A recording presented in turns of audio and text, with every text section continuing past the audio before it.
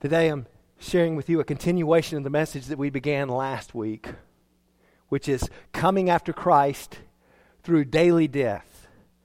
And we will once again be in Luke chapter 9, starting in verse 23. So if you have your Bible, please find your way to Luke chapter 9, and we'll pick up there in verse 23 here in just a few moments. But some of you may recognize the name Ernest Hemingway. Hemingway was an American icon in the last century. He was a remarkable man. He had an adventurous lifestyle that so many individuals admired. He found fame and fortune and respect that many individuals would see as the ultimate objectives, the ultimate goals of life. Beginning his writing career as a journalist, he later moved on to write short stories before he eventually became a novelist. And many of his writings, such as The Old Man and the Sea, or A Farewell to Arms, and For Whom the Bell Tolls, these would be recognized as classics of American literature. Hemingway won a Pulitzer Prize. He also won a Nobel Prize. He left news reporting when World War I began so that he could drive an ambulance along the front lines. A few months later, he was seriously wounded there in the midst of that war. But still, he was able, in his injury, to assist Italian soldiers to safety, which then earned him, at only the age of 18, the Italian Silver Medal of Bravery. He came back to America, and he had this exciting life as a big game hunter. He was a bullfighter. He was a sports fisherman catching marlin. And then when World War II came, he didn't want to be left out, so he took his fishing boat and he rigged it with two 50 caliber machine guns, bazookas, hand grenades, and he would cruise off of the coast of Cuba just hoping that a German U-boat submarine would bring itself to the surface so that he could sink it. Hemingway was a daring man. He survived 2 successive plane crashes as he went on a safari to Africa. He survived a car accident that broke both of his arms. His life was full of escapades. He lived in France. He lived in Italy. He lived in Cuba. He lived in Key West. He lived in Idaho. Not sure why, but he lived in Idaho. He lived life to the fullest in many individuals' eyes. At 21 years of age, he married his first wife, and then he moved to Paris. One of his biographers writes that Hemingway at this point had achieved everything he had hoped for. The love of a beautiful woman, a comfortable income, a life in Europe. But Hemingway never seemed to be satisfied. In fact, he took his pursuit of satisfaction into the realm of alcoholism, and he found himself an alcoholic. He went through 4 marriages. At the end of his life, as his time on earth approached its end, he reflected in one of his novels how the lives of humans were similar to the lives of ants on the end of a burning log who were destined for death and destruction. And sadly, this man who had all he thought that he could ever want and all that so many others thought that they could ever want, ended his own life with a shotgun to his head. Just 7 years after he won the Nobel Peace Prize.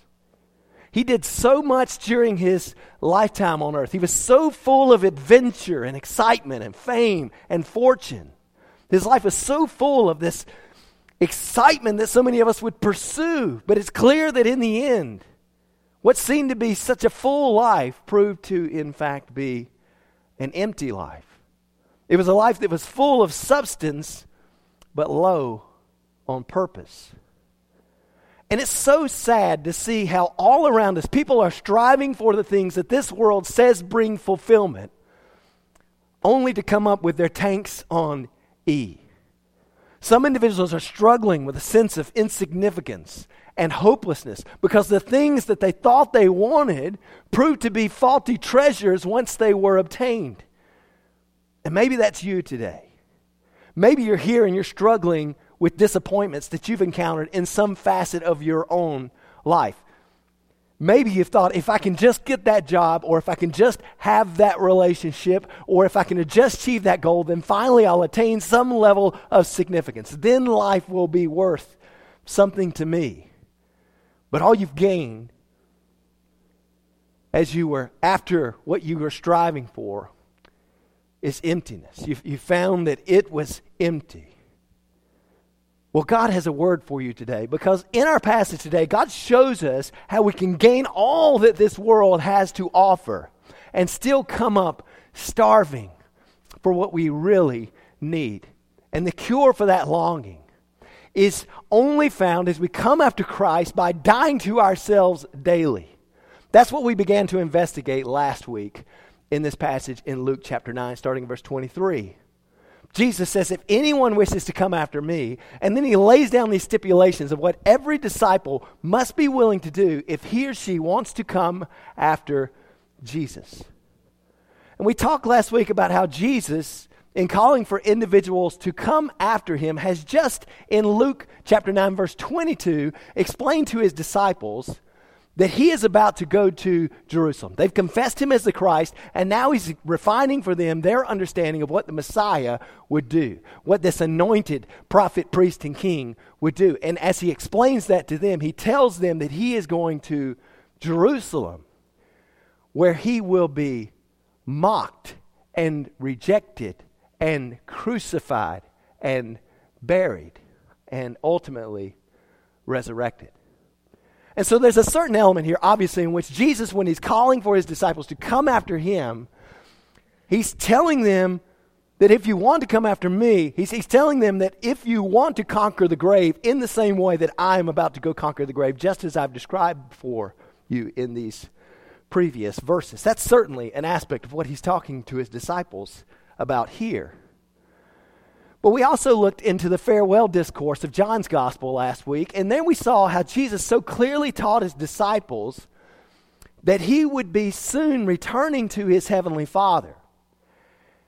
And he so richly and so clearly explained to them that as he went to the heavenly Father, he was going to prepare a place for them, and that he would return so that he could take them to himself. And he even prays to the Father that they would be with him where he is.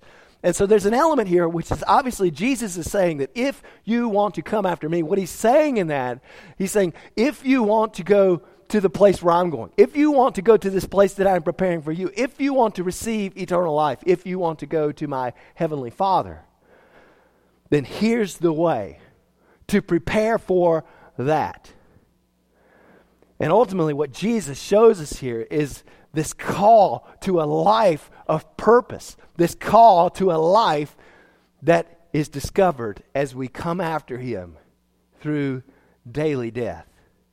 So let's read this passage once again as we jump into the second half of this message on coming after Christ through daily death. We'll be in Luke chapter 9, starting in verse 23. If you're able, I ask that you would stand, that we might honor the reading of God's word together. Verse 23, and he, that is Jesus, was saying to them all, if anyone wishes to come after me, he must deny himself and take up his cross and follow me. For whoever wishes to save his life will lose it. But whoever loses his life for my sake, he is the one who will save it. For what is a man profited if he gains the whole world and loses or forfeits himself? For whoever is ashamed of me and my words, the Son of Man will be ashamed of him when he comes in his glory and the glory of the Father and of the holy angels. But I say to you truthfully, there are some of those standing here who will not taste death until they see the kingdom of God. Herein is the reading of God's holy word. You may be seated. And as I began last week, I see in this passage 3 commands for those who wish to come after Jesus. We covered the first of those last week, and we'll dig deeper into the other 2 this week. But let's begin just by refreshing our memory a little bit on what that first command was for coming after Jesus. Do you want to come after Jesus? Here's the first command for those who wish to come after him. You must carry your cross daily. That's so clearly what Jesus says in verse 23. If anyone wishes to come after me, if anyone, and we talked about how that means every Christian, not just a select few. If anyone wants to come after Jesus, he must deny himself and take up his cross and follow Jesus. And we discussed last week the daily choices that a crucified Christian must make. Every Christian must resolve daily to say, today I choose to deny myself. Today I choose to sacrifice myself. And today I choose to surrender myself.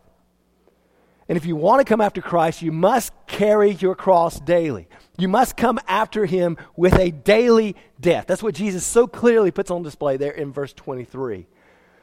And ultimately, this boils down to one ambition for every single Christian. We must do a game that you might have played when you were a kid, right? We must follow the leader. We must follow the leader. That is the simple command. If we're following Jesus, then we will not shrink back in going to do what he calls us to do, going to the places where he calls us to go. And this becomes our heavenly hope as well, my friends, because where has Jesus gone? He has gone to be with the Heavenly Father. And as we pursue him, as we follow him, we are going to where he is. This is our ultimate ambition. And so this first command for those who would come after Jesus is that you must carry your cross daily. But then we also see, secondly, in this passage, that you must lose your life temporarily. You must lose your life temporarily. Jesus gives us a couple of apparent paradoxes. At least that's the way it seems to us. In these challenging statements that he makes here in verse 24, that's where Jesus says, whoever wishes to save his life will what? Lose it. That's right. But whoever loses his life for my sake, he is the one who will save it. So ultimately, what Jesus compels us to do here is to lose our lives. This is a continuation of Christ's call for us to come after him through daily death. And I see here three implications of losing your life in this way. The first implication is this: you can't keep what you can earn. You can't keep what you can earn.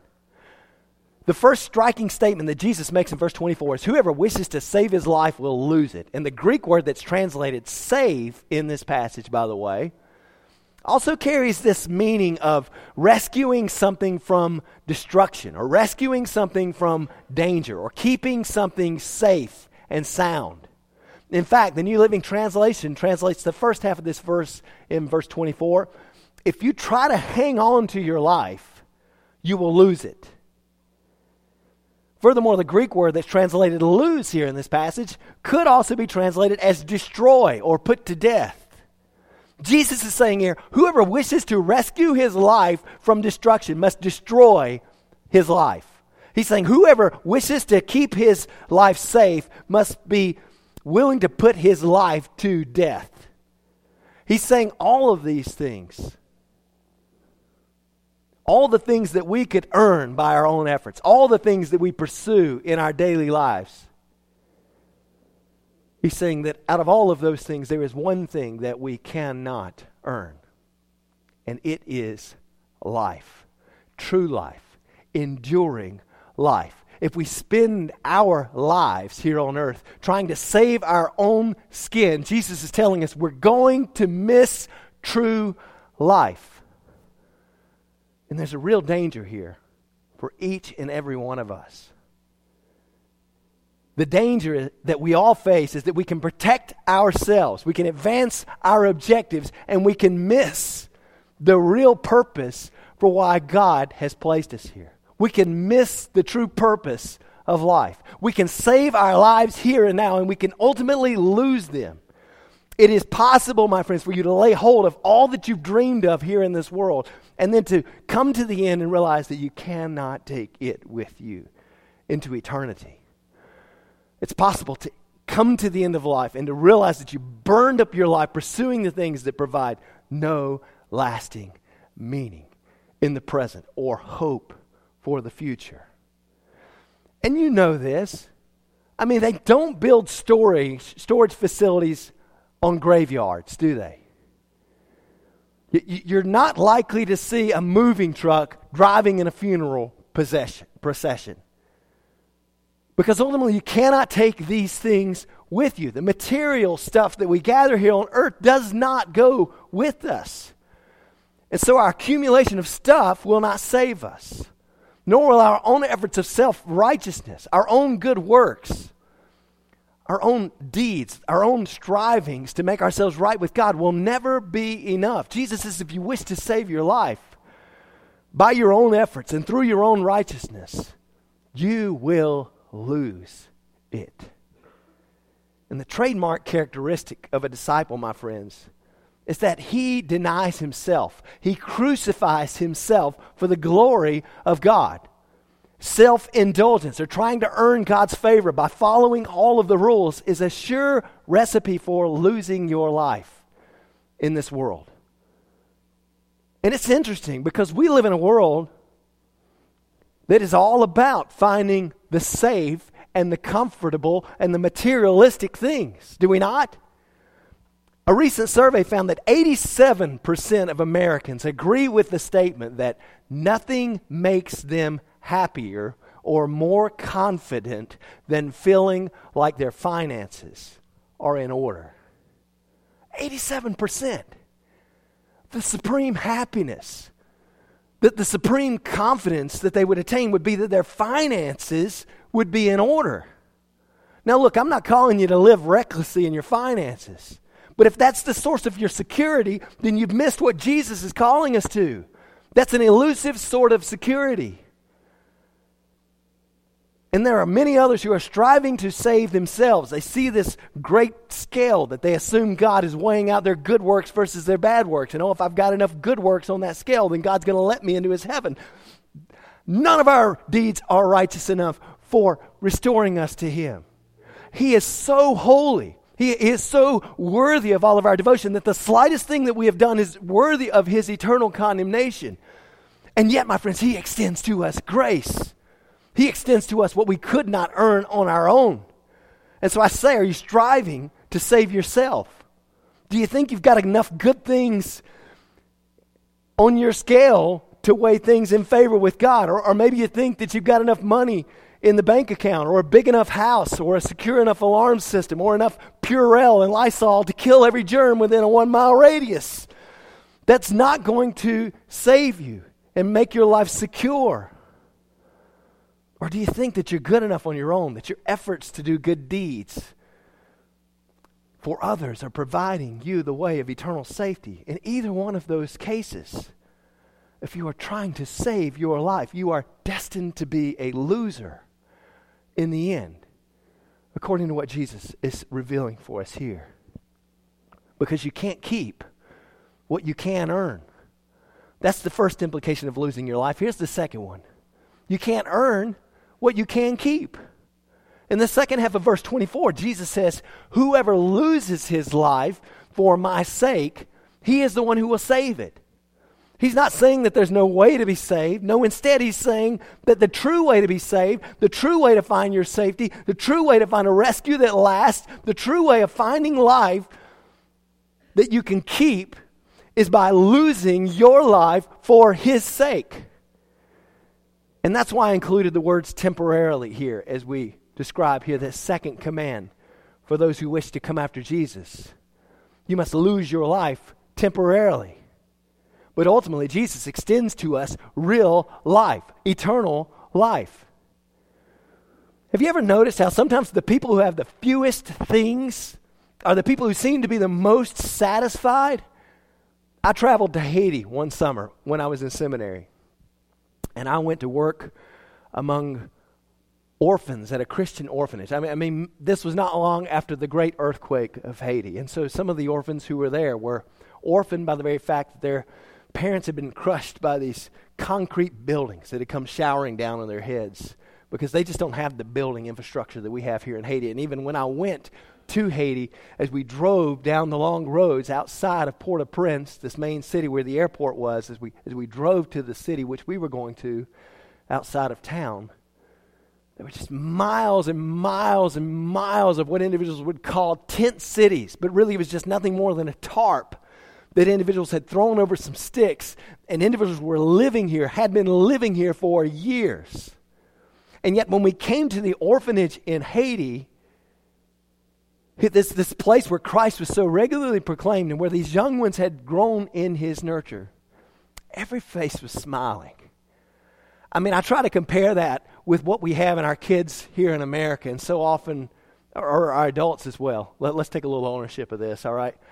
I mean, so often, it's just like, oh, life's so bad to me, and they've got 1,000 more things than these Haitian kids could ever have, and yet every one of them had a smile on their face. They had no money, no position, no fame, no honors, but they did give testimony that they had one thing: they had Jesus, and that was enough for them. And I just ask you, my friends, is that enough for you? Here in America, I'm so often surrounded by people who have so much more, and yet they are miserable. And I say, if you're satisfied with Jesus, life itself and the accomplishment that it offers will not sway your ultimate goals and your ultimate dreams. Pleasing Jesus is all that matters. And so I plead with you to find meaning here and hope beyond that is not contingent on the stuff that this world offers. I urge you to be willing to lose your life here and now in order to gain life that truly satisfies. And what you'll find is this: the individuals who live their lives focused on others, crucifying their self-centeredness, trusting in God's provisions, those are the ones who are truly, genuinely happy. And their happiness is not contingent on whether or not the bank account has enough money in it. Their happiness is not contingent upon whether or not the job succeeds in the long haul. Their happiness is not based upon whether or not this relationship works out in the end. Their happiness is placed in Christ, and He is steadfast and true, and He is coming again, and that is enough. And if you entrust your life to Jesus, die to your own pursuits, and relay His grace to others, your life will not be depleted. Your life will be as fulfilling as it can be. We've already seen Jesus talking about those who give up pleasures temporarily will find treasures eternally. That's what He taught back in Luke chapter 6. Jesus had just called His disciples. He just appointed 12 of them to be apostles, that they would be with Him. Then He comes down off of this mountain where He's appointed them, and He starts to teach them. We preached a sermon series on this called Discipleship 101. The first words that He speaks to His disciples as He prepares them for this new life of discipleship come there in Luke chapter 6 as He says, "Blessed are you who are poor, for yours is the kingdom of God. Blessed are you who hunger now, for you shall be satisfied. Blessed are you who weep now, for you shall laugh. Blessed are you when men hate you and ostracize you and insult you and scorn your name as evil for the sake of the Son of Man. Be glad in that day and leap for joy, for behold, your reward is great in heaven. For in the same way their fathers used to treat the prophets." But then He flips the script and says, "Woe to you who are well fed now, for you shall be hungry. Woe to you who laugh now, for you shall mourn and weep. Woe to you when all men speak well of you, for their fathers used to treat the false prophets in the same way." And friends, I just want to urge you, don't waste your life on things that you cannot keep. Invest in what will endure beyond the grave. Live your life now to gain eternal life as Christ comes to grant the same. Put your faith, my friends, where God put your sins. Put your faith where God put your sins. By that I mean, put your faith on Jesus. God has placed your sins on Him. And when you put your faith where God put your sins, you lose your life for His sake. You say, I'm no longer going to try to save myself. I am relying on Jesus. And God cloaks you in righteousness when you are found by faith in the righteous one. This is not from Jesus a call for us to roll up our sleeves and to try harder. This is not a call for us to try and work our way into heaven. You can't do that. We are not instructed to try. We are instructed to die. Jesus has done all of the trying that needs to be done, and he has won the victory. Die to yourself and find life in him. And don't miss the reason why we die to self. It's for Jesus' sake. Jesus says, whoever loses his life for my sake, he is the one who will save it. This is not a call to live a lousy life with no joy. This is not a call to lock yourself in your basement and be sure that you don't enjoy anything. When Jesus calls you to take up your cross daily, when he calls for you to lose your life, he's not calling for you to do these things, to deprive yourself of anything that would have any sort of joy. No, he's calling you to live a full life for his sake. For his sake, we must forsake ourselves. And my friends, he is worthy of that. And so will you die to yourself? Will you say by the life you live, for his sake, I will forsake my own life? That's the second implication of losing your life in this way. Here's the third. You must decide whether you will pursue that which you can't keep or that which you can't earn. It's clear that each of us can only have one ultimate treasure in this world. If it's our goal to gain the whole world, then we are not going to deny our selfish desires. We are not going to take up our cross. We are not going to die daily if we are pursuing the things which are our own ambitions. Taking up a cross requires for us to put to death ourselves and our selfish desires. Those things have no value that endures. And Jesus makes it so clear in verse 25. That's where he says, for what is a man profited if he gains the whole world and loses or forfeits himself? You see, this is a call to each of us to decide which of those we will ultimately pursue. Will we pursue that thing which we cannot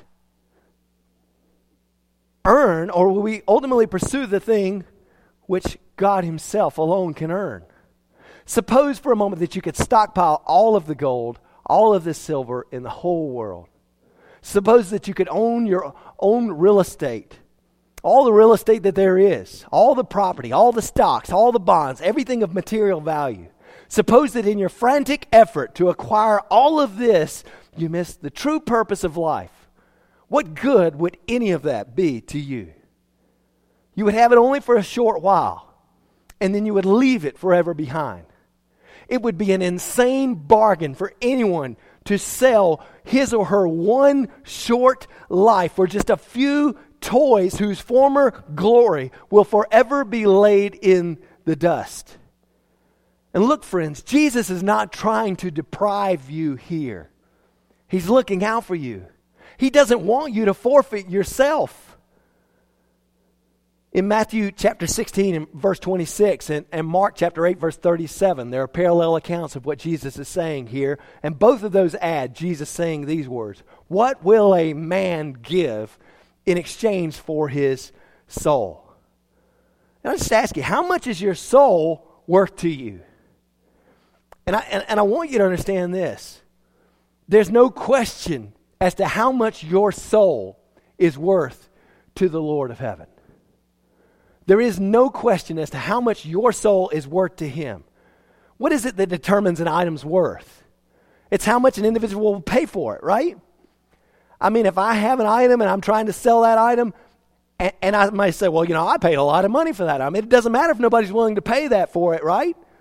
It's not worth what I paid for it. It's worth what someone else is willing to pay in that transaction. Likewise, if someone comes along to me later and says, okay, I want to offer you 10 times what you paid for that, I'm not going to say, well, it's not worth that, It's worth what the person is willing to pay for that thing.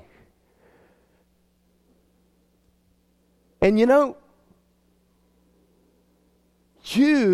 are incredibly valuable. I don't care who you are or what you've done, because Jesus has great value in you. You are incredibly valuable to him. How do I know that? Because Jesus Christ, the infinitely worthy Word of God who took on flesh and lived a sinless life, has paid a great price for you. He has paid his very life so that he could have you as his own. And the death of God's only Son is the proof that God places a great value on you. You are worth more than your weight in diamonds or gold, my friends. Jesus has shown that by his own life given for you. And we must come to realize that losing all the trinkets of life here and now is worth doing if it enables us to follow the infinitely worthy one who has shown us how much he loves us and values us. We must come to realize that suffering for Jesus is more valuable than attaining worldly achievements. And that is why I say you must lose your life temporarily. Because Christ extends to you eternal life and calls for you to join his self-denying mission to save the world here and now. That's the second command for those of us who want to come after Jesus. Here's the final one. You must shed your shame promptly. You must shed your shame promptly. Can you imagine Jesus returning to earth as the glorious King that he is, only to be ashamed and to say of you, I am ashamed of that one? Jesus says in verse 26, whoever is ashamed of me and my words, the Son of Man will be ashamed of him when he comes in his glory. That's a frightening thing. To think that Jesus would return and be ashamed of me. And that's why you must shed your shame promptly. Let me give you 3 confessions of a shame shedder here. The first is this: I am not ashamed of Jesus. Is that your confession? I am not ashamed of Jesus. It doesn't matter how this world judges the success of your life. Your obituary doesn't have the final say on how successful your life has been. The final word comes when Jesus comes and renders a decision on whether you have forsaken all else to trust him. Why would we be ashamed to confess the one who was not ashamed to die on the cross for us?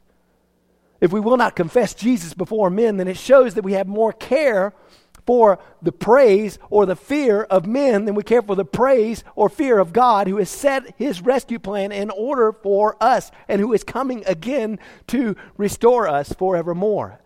And that would be a coward's position. It's proof of unbelief. All the hope that it leaves on the day of judgment, according to what Jesus says here, is that an individual will be disowned by Christ for all of eternity.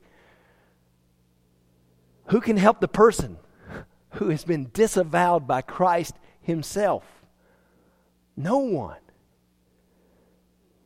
This is no simple matter. This is an eternal matter that Jesus is talking about here. But what's the opposite of being ashamed of someone? It's to be proud of someone, is it not? Being proud of an individual is the opposite of shame. When you are not ashamed of someone, you're not embarrassed to be seen with them. In fact, you love to be identified with them. This doesn't mean that if you slip up and have a momentary lapse like Peter did, that you're going to be forever cast away. But it does mean that if your heart is in a settled state, that you're ashamed of Jesus, then he will be ashamed of you. And you will be sent away from him with the people who consider him to be an embarrassment. When Jesus comes in his glory, the one who is ashamed of him will not come after him. The materialist will not be welcomed into the glory of the Son of God and the glory of the Father and the glory of the angels. Why? Because Jesus will be ashamed of him. And that is a tough truth for us to endure. But it's a truth that also calls for us, my friends, to say, I am not ashamed of Jesus. I will proudly represent him wherever I go. I will not let others speak poorly of him because I am proud of him. He is my Lord. He is my Savior.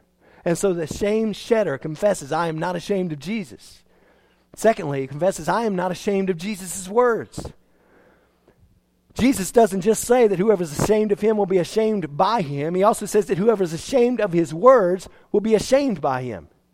You cannot separate Christ from his words. You can't say that you love Jesus, but you're ashamed of his teachings. You can't divide his words from who he is. When you disown his words, you disown him. And an interesting tidbit in what's happening at the church at large. So this is outside of our realm, and it's easy for us sometimes to point the finger, but the finger comes back to us here in just a moment. Last Tuesday, voting members of the United Methodist Church gathered in St. Louis, Missouri, to vote on whether or not they should remove the language from that denomination's Book of Discipline, which restricts pastors and churches from conducting same-sex weddings and annual conferences from ordaining self-avowed, practicing homosexual persons. The push to remove this language was driven by those who see the sexual revolution that has been so rampant in our culture as a threat to the unity of the church. And so ultimately, they would say that their perspective is they want to bring unity. They don't want individuals divided over this sexual issue. And so many individuals, especially in America, were pushing for what was known as the One Church Plan. Included in their number were 93 United Methodist College and Seminary presidents. This includes presidents from Duke and Boston University and Emory, among others. They voted unanimously to ask the church to join the sexual revolution. They pushed a plan of compromise which sought to allow local congregations and conferences, which sought to allow their own congregations to pursue their own sexual ethics. They sought to allow them to remain a part of the United Methodist Church while dividing that decision up among other bodies. Each body would be allowed to pursue its own sexual ethics. And they did that because they thought that would keep the denomination at large unified as each location made its own decision about which way to go. But in pursuit of this unity, the church would have been clearly taking a road which opposes the Bible and 2,000 years of Christian teachings in order to accommodate those local congregations and conferences who wish to join in this sexual revolution by redefining what God defines as sin as something that is normal and ordaining those who are open in sin as ministers in the local church. Now, the other option which was on the ballot there in St. Louis was to reaffirm the language that's currently in the Book of Discipline, which would continue to ground sexual ethics of the United Methodist Church in God's Word. Ultimately, the vote to keep the current language that reiterated what God's Word says won by a narrow 53% to 47% margin. And so I commend our brothers and sisters in the United Methodist Church for their willingness to say that we are going to stand true to what God's Word says in the practice of weddings and ordination. But I think it's also insightful to note that this vote only went the way that it did because of the influence of African United Methodists. Over the last several decades, the majority of growth that has happened within the United Methodist Church has been in international churches, predominantly in Africa. And the growth of African Christians in the United Methodist Church has outpaced the rate of American surrender to the sexual revolution. Some American church leaders are not happy about how this shift in power has taken place, as you might imagine. And so they've grown in their disdain for the African brothers and sisters of the United Methodist Church, and they've lectured them for their unwillingness to grow up. They've lectured them for their willingness to stay in what would be considered a backwards past. They called for them to get on board with the sexual revolution of the West. And some have even reverted to demeaning their brothers and sisters in Africa as though they are only members of the denomination because they want American financial support. And I say all of that just to bring you to this article that I read this past week. I read One African Methodist Words this week, which have some really interesting intersections around what Jesus is calling us to in this passage here today, of not being ashamed of Christ and His words and not maintaining a fixation on worldly treasure. And this African Methodist individual's name is Dr. Jerry Kula. He's an African Methodist who's the dean of the School of Theology at United Methodist University in Liberia. So he holds some pretty high-level position there in Africa, and he spoke at a breakfast gathering in St. Louis leading up to the General Conference, which was just 8 days ago, by the way. His speech was 8 days ago. The vote was last Tuesday. In his address, he acknowledges the need to extend God's grace to all people. He acknowledges that we are all sinners who need God's redemption.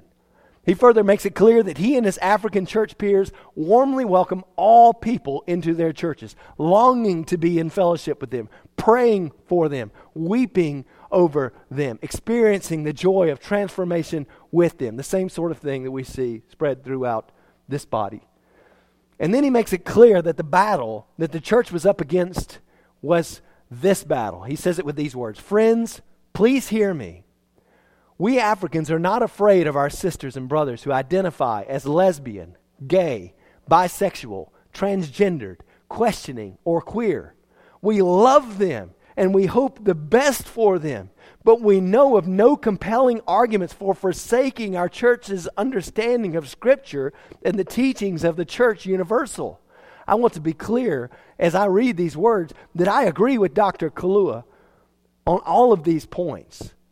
I agree that ultimately I would love to have any individual, no matter what their status may be, coming to this place to pursue Christ. That I would also agree that we are all sinners and that this sin is no worse than any other sin that you and I are battling in. The clear distinction that is happening here in this event, in this culture, in this society is that individuals are trying to redefine sin as though it is normal. Individuals are trying to tell others that it's okay not to take up your cross. It's okay to pursue your own passions. It's okay to pursue your own desires. It's okay not to do what Jesus calls us to do in this passage and die to yourself.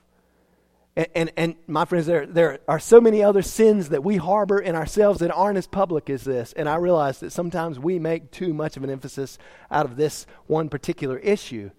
But at the same time, this is the one where the battle lines have been drawn so clearly in our day. And we cannot sit back and ignore what the world is trying to do in redefining sin as normal. And so let me just be clear that I agree with Dr. Kula on these points. The issue before the United Methodists is an issue that each and every one of us faces as Christians in this society that is so quick to rush to affirm as good that which God affirms as sinful. And that's happening on a number of fronts. Not just in human sexuality, but sexual ethics, as I said, continue to be the most boisterous battleground in this space. But make no mistake, the deceiver is trying to deceive us into thinking that God doesn't have our best interests in mind by laying out the boundaries of how we should live as His creatures. And Dr. Kula and his African counterparts recognize the battle.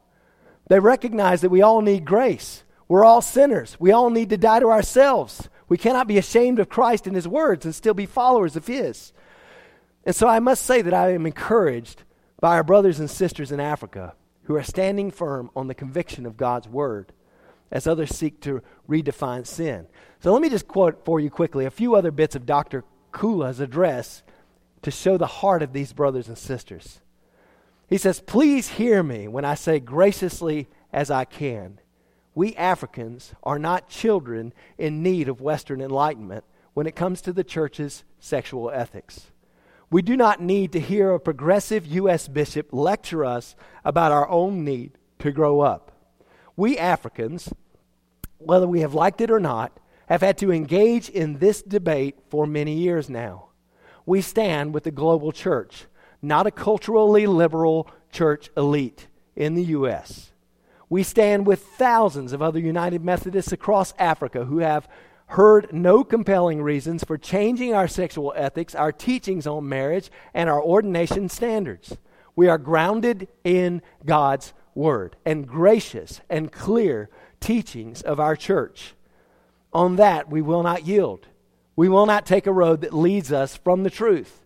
We will not take the road that leads us to we will take the road that leads to the making of disciples of Jesus Christ for the transformation of the world." And man, there are many of us who are grounded in God's Word here in America who it would be right for us to agree with Dr. Kula on so much of that. But he had a bit of a punch to the stomach in these words as well when it comes to all of us. For his address went on with these words. He said, unfortunately, some United Methodists in the U.S. have the very faulty assumption that all Africans are concerned about is the U.S. financial support. Well, I'm sure, being sinners like all of you, some Africans are fixated on money. But with all due respect, a fixation on money seems to be more of an American problem than an African one. We get by on far less than most Americans do. We know how to do it. I'm not so sure you do. So if anyone is so naive or condescending as to think that we would sell our birthright in Jesus Christ for American dollars, then they simply do not know us.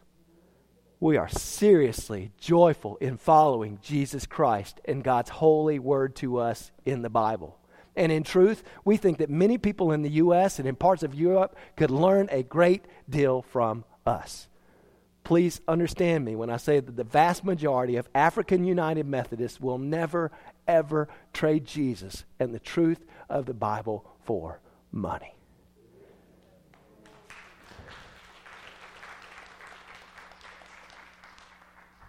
I am not ashamed of his words. That is the second confession of a shame shedder. Here's the final one. I am looking for Jesus' coming. Make no mistake, my friends. Jesus is coming again in his glory. A glorious second coming of the Son of Man is just around the bend. This will happen. My friends, let this be your motivation now to daily live for Christ. Matthew chapter 16, verse 27 records that Jesus also said that when he comes again, the Son of Man will then repay every man according to his deeds. And my friends, I just want to summarize by saying the greatest deed that you could ever do would be to lose your life for him now. To say, I've decided to follow Jesus, and this world's got nothing that can keep me from that pursuit. I will lose my life so that I might save it. I will entrust my life to the only one who is righteous, the only one who has paid the way, the only one who extends gracious, eternal life, the only one who can transform me from a life of sin, the sin that every one of us struggles with, the sin that is so common to our human condition. The only one who can break the power of that sin and restore us to God and give us new life and new purpose is the one who calls for us now to die to ourselves and to pursue him. And that's a high calling, my friends. But nothing less than daily death is what Christ demands of each and every one of us. And so I say, my friends, let us bind together with a greater passion. Let us bind together with a greater hope. Let us bind together knowing that Jesus is coming again. And let us die to ourselves until we see him face to face and rejoice that he is not ashamed of us. Would you bow with me in prayer? Father, your calling in these words is such a sacrificial calling for us. I mean, you call us to die to who we are. You call us to die to all that this world offers. You call us to pursue you with a heart that's going to say that ultimately you're greater than any of that. And yet, Lord, you're worthy. You are so worthy of that. You've shown yourself to be so faithful. You've granted to us such a great salvation. You give us a hope that this world can't touch, Lord. God, help us, each and every one, to examine the idols of our hearts. Help us to examine the things which draw us away from you. Help us to examine and to identify the things that we are pursuing that are less than what will endure. And Lord, help us to cast those things away. Help us to put them to death. Help us to pursue you, O Lord, knowing that you give what we really need. We thank you that Jesus has indeed come, that he has conquered death, that where the time life of our life ends here on earth, that where the time life of the value of the possessions that we have ends here on earth, you have conquered that time because you have overcome the grave and you've provided for us a hope that endures beyond death. And oh Lord, give us eyes to see that. Give us hearts to pursue that. And Father, as we close in these final moments, if there are decisions that need to be made, if there are individuals who need to come and say, Lord, I've been pursuing the wrong things. I've been trying to save myself. I've been trying to provide comfort and luxury here and now when the reality is you've got so much more in store for me. Then God, I pray you give courage that we would not be ashamed, that this would not be a final moment of shame when individuals sulk back into their seats, but when individuals would step forward and say, I am proud to be identified with Jesus. He is my Lord. So Father, you do in each heart what only you can do by the power of your Spirit, and guide us into the decisions you would call us to make. I pray it in Jesus' name. Amen.